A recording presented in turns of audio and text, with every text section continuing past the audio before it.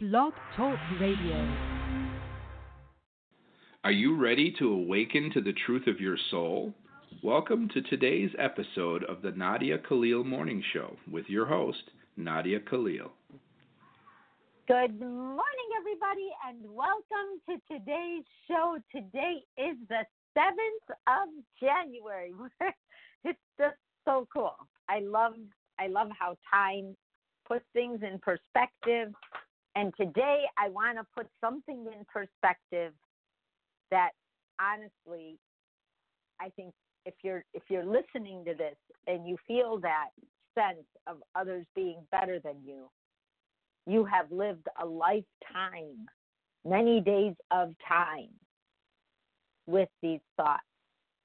I thought twice about doing this show because I said, I've been talking for a long time and people that have been listening are facing these things. And then I thought of all the people, the new people, because I can see the stats for the show, and we have a lot of new listeners in the past 2 or 3 years, because this has been going on for 5 years, or 6 it'll be.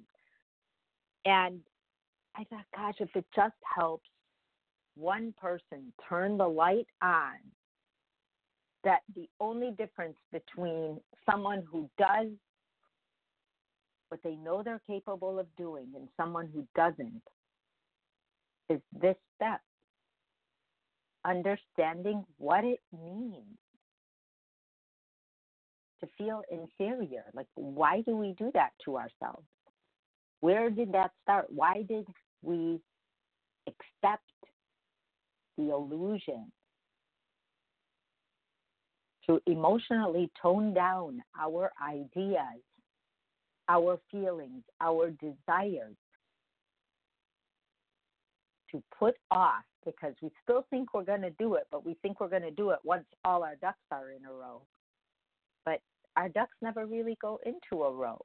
We're always got moving parts. We always have moving parts. And inferiority is the opposite of like being superior. But why do some people, and they have just as many characteristics as people we think don't feel that inferiority complex? Only our characteristics are different. But again, I'm going to ask you to really think today about why you accept thinking less of yourself than others. Because I used to have an inferiority complex. I didn't even know I had it until I saw Christ. I mean, I knew in my mind logically, like, oh, well, they know what they're doing. I don't. I had those thoughts. They could speak English. I can't. I don't know what's going on. They do. I'm always behind the curve. I never ever felt, though, that I wanted to be somebody else. I would admire people for being confident, more confident than I was at certain times in my life, had more than I had. As you ebb and flow through life, you go through different things, you see different things, and you compare yourself to that. You're benchmarking all the time because we have to have something that we process when we see what we see. But why do we process wanting to be like others instead of thinking we are the others? Why did we worry about what others think instead of thinking we can think just as good as the others? Who are these others that we are choosing to compare ourselves to? One of the byproducts of an inferiority complex to try to have what I call a false confidence is to constantly attack people who they think are, in their mind, better, smarter, bigger, faster, richer, skinnier, whatever, and we put them down. or we attack them. We try to stump them, make them feel less than so we could bring them down to our level. And say, see, they didn't know that. See, she's not that thin. She does whatever. And we start coming up with these reasons why other people aren't so great because we don't believe we are great. The government is bad. All police are bad. Everybody's a liar. We start talking like that as we get older once we have adopted the fact that we were not as good as other people. So when I start to hear in my own mind or in somebody else's mind when they share their mind with me, and I start to hear that negative tone, I say, oh, they have emotionally toned ideas. They're fighting to try to feel as good as others, and they're waiting for those others, those imaginary others, to tell them that they're smart, or that they're good, or that they're worth it, because inside they're not buying it. So I say to Christ all the time, how in God's name, when we have a working body and a working mind, did we accept that? And it was because we accepted the word no.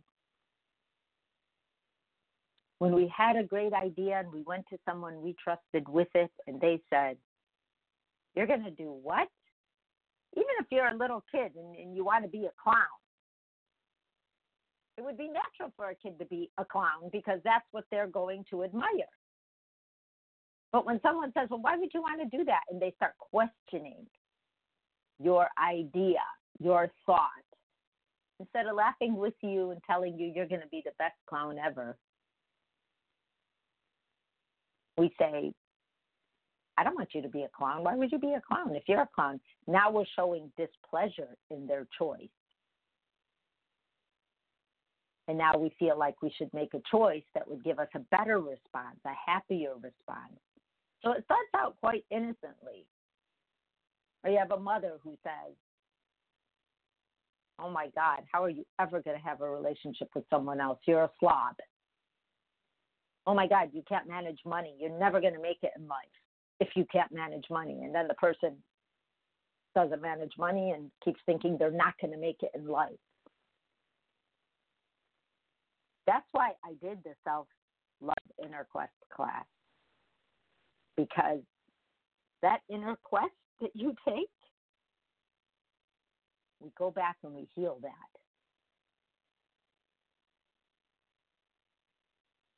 Because the way inferiority thinks is it does make you want to stop or wanting to be like others. It does make you worry about what other people think.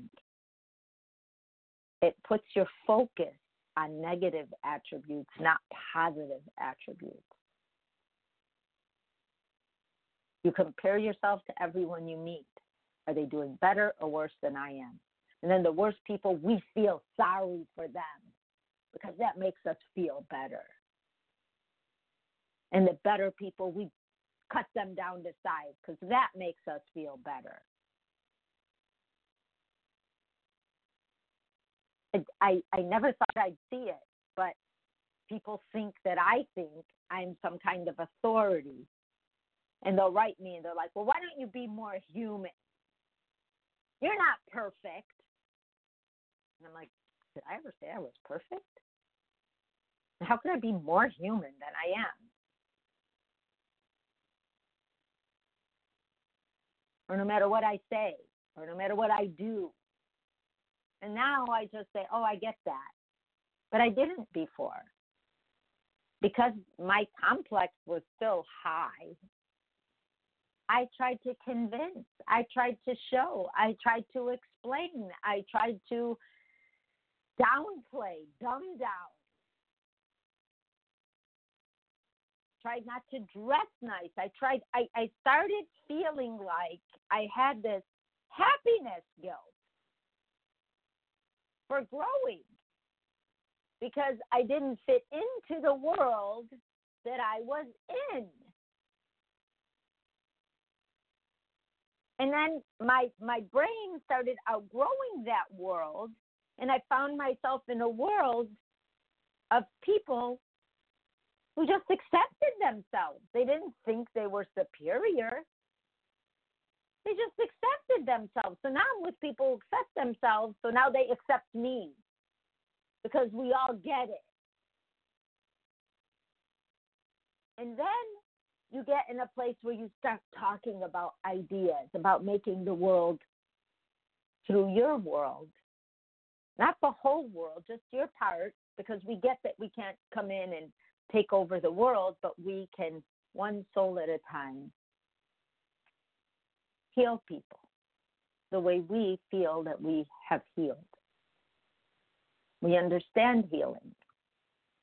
So we all grow through. Now, if somebody just thinks they're superior, that's another issue because inferior and superior are both illusions. Anyone who thinks they're far better than others and anyone who thinks they're far worse than others are living in an illusion version of themselves. That's what they're doing. Some people use God as a weapon. Some people use money as a weapon. Some people use their status, their car, their house as a weapon to show the world that they're ahead of the curve. And those are unattractive illusions to us. Even though we all think we want to be there, the illusion is that it's an illusion. And for people who don't know that, once they get there, they find that out. And the polar opposite illusion, believing that we're just the scrubs, the second-class caliber citizens, believing that makes us not make the best decisions we could make. So when I go to Christ and I say, what's up with this whole inferiority complex? I'm going to live an entire lifetime and throw it away feeling worse than other people, feeling not good enough, being extremely sensitive. No matter what anybody says, we're hurt over it. What the heck is going on?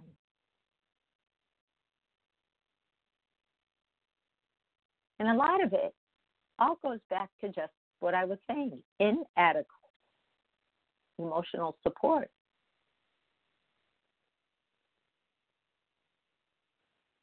If I could have one slogan, I would say people first. Pay attention to people first, because everything else in your life, from where you were born, to the house you live in, to the cars your parents drive when you were little, to the car you have now, to the house you have now, to the job you have now, all that's a revolving door. The only constant in your life is you. Nobody will know your history if you don't tell them. But the minute you start to talk, people can get, and you get. Everyone you meet, you get right away how confident they are or not. It just hits. You get it. So feeling like someone doesn't measure up, well, you know, you got it all together, but I don't. A doubt and uncertainty all the time. That lack of self-esteem. And it's usually subconscious. And then it causes people to overcompensate. I have to be there.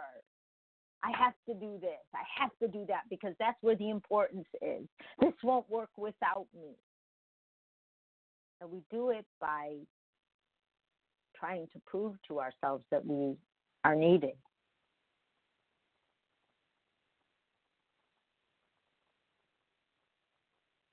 It's just the way it goes when we try to create a niche for our existence. So we're either out there in every organization, working tirelessly, volunteering, trying to make our mark in one way or another, or we're completely asocial. We hide from the world because we're not good enough to be in it.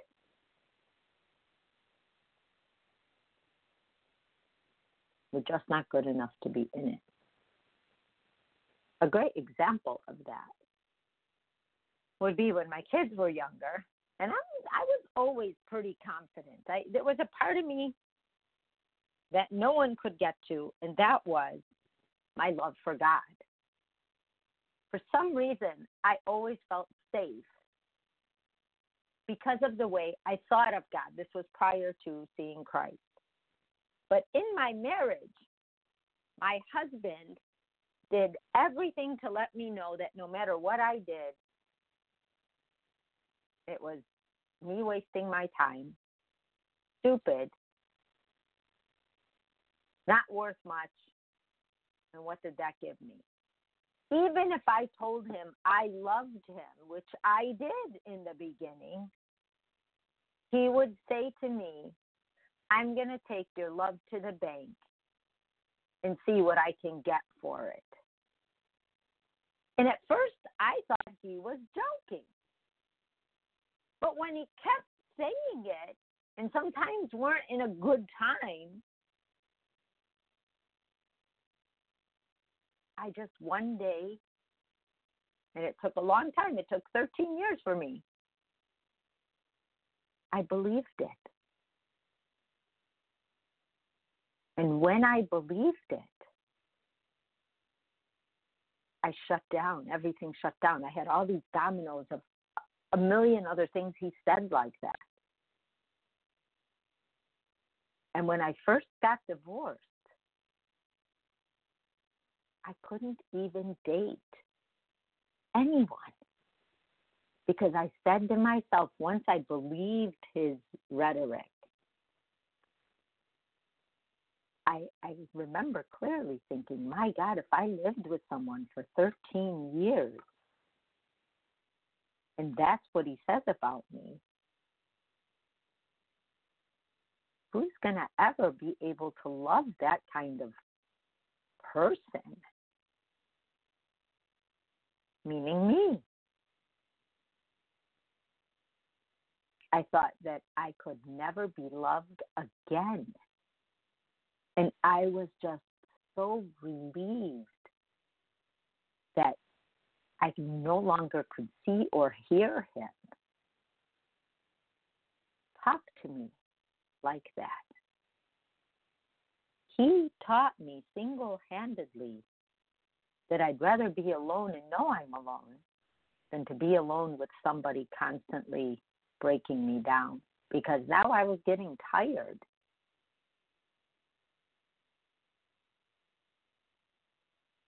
And that inferiority was his, not mine, but I didn't know that. But I learned to give that energy back to him because I adopted it like you would adopt a child and treat it as your own. I adopted his inferiority and treated it as my own.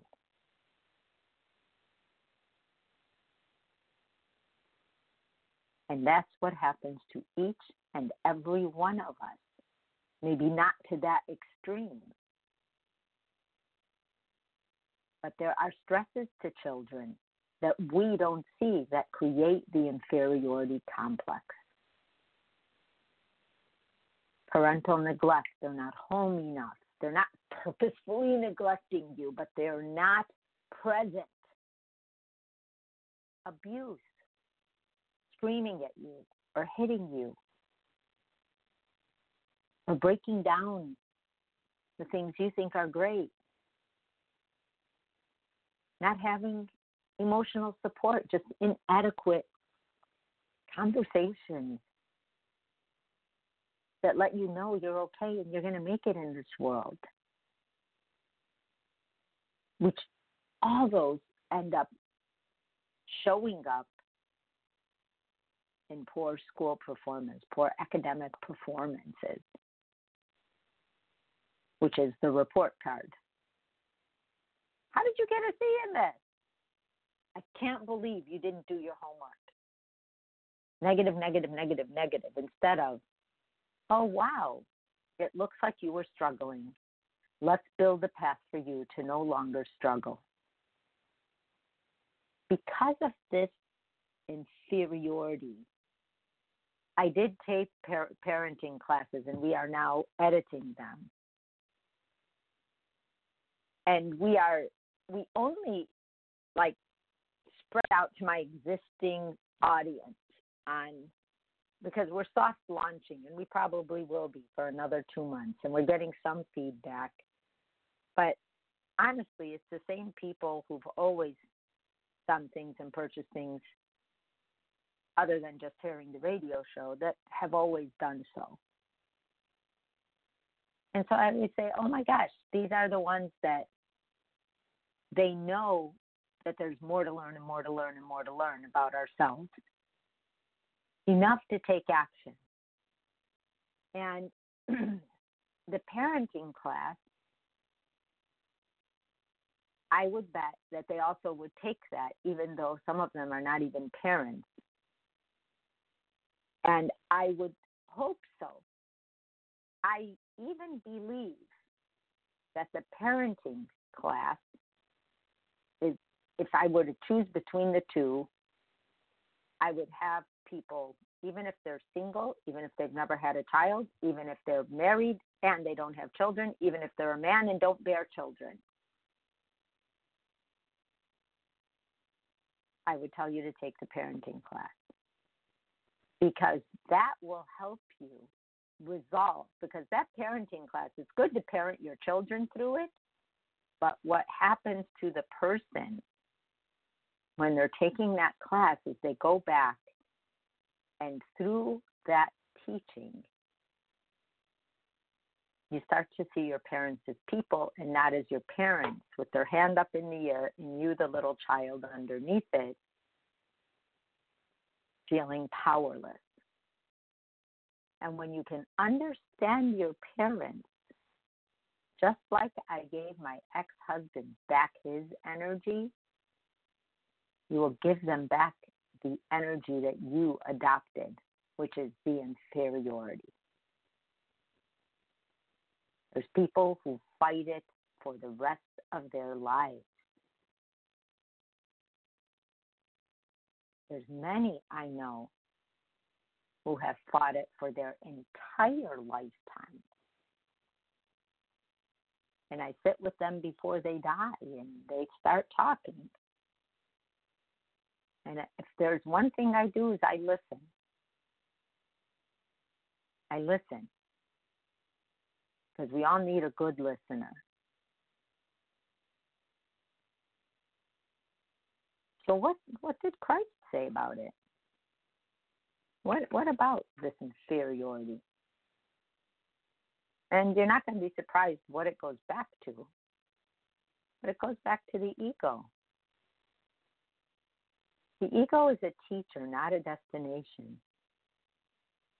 But ego's first line job, if there had to be a first line of, I want to say, attack that it throws at people, is to see if it can separate us from ourselves. And then it makes us feel inept, although the trick with ego is it pretends it's very powerful. It comes in like, yeah, you should do this, you should do that, you should show them. You wait until people see who you've become. That's ego. Who cares what people see you've become? Who are the people? They're going to be the revolving door in your life. Who's the constant? You. But it separates us from ourselves. So now we're not thinking, ego's doing the planning. Ego can take someone to the point of killing themselves. Nobody cares about you. You just wait and see how bad they feel when they find you. That's how far ego can take us. The minute we are thinking that other people will be affected by our actions, we have fallen into a huge trap. Because people have to survive and go on whether you killed yourself or not. I worked with a man whose whole family was scared of him and his next action and wanted me to meet with him. And I tried to avoid him. I told this story a long time ago at a party, but he was living in Vietnam teaching English, and he met a woman there, and they were dating, and then she broke up with him, and he wanted to kill himself. They had to both buy tickets, parents, and fly over to Vietnam and bring him back. And now everyone's looking at him like he's a fragile piece of glass. Everybody's talking to him, trying to comfort him. And I'm like, oh, man, I'm staying away from that. And by the end of the night, I think I was the only person he didn't talk to, and it wasn't by mistake. I thought, gosh, can't I just go out for a night? But now it was all about this guy. And so I looked at him because by the end of the night, I don't know what his parents told him about me, but he came to the kitchen and he just stood there watching me do the dishes. Now, mind you, I was doing the dishes to get away from the party. He asked me if he could hug me. I said, sure. I hugged him. He talked to me about my energy. I said, oh, that's cool that you noticed that. Oh, I heard about you, blah, blah, blah. Oh, that's cool. And then somehow, and I don't remember the very first words, we got on to him killing himself. So Christ chimes in real time in the conversation and says, why would you choose to kill yourself? You know you could only do that once. Once you've done it, you cannot change your mind.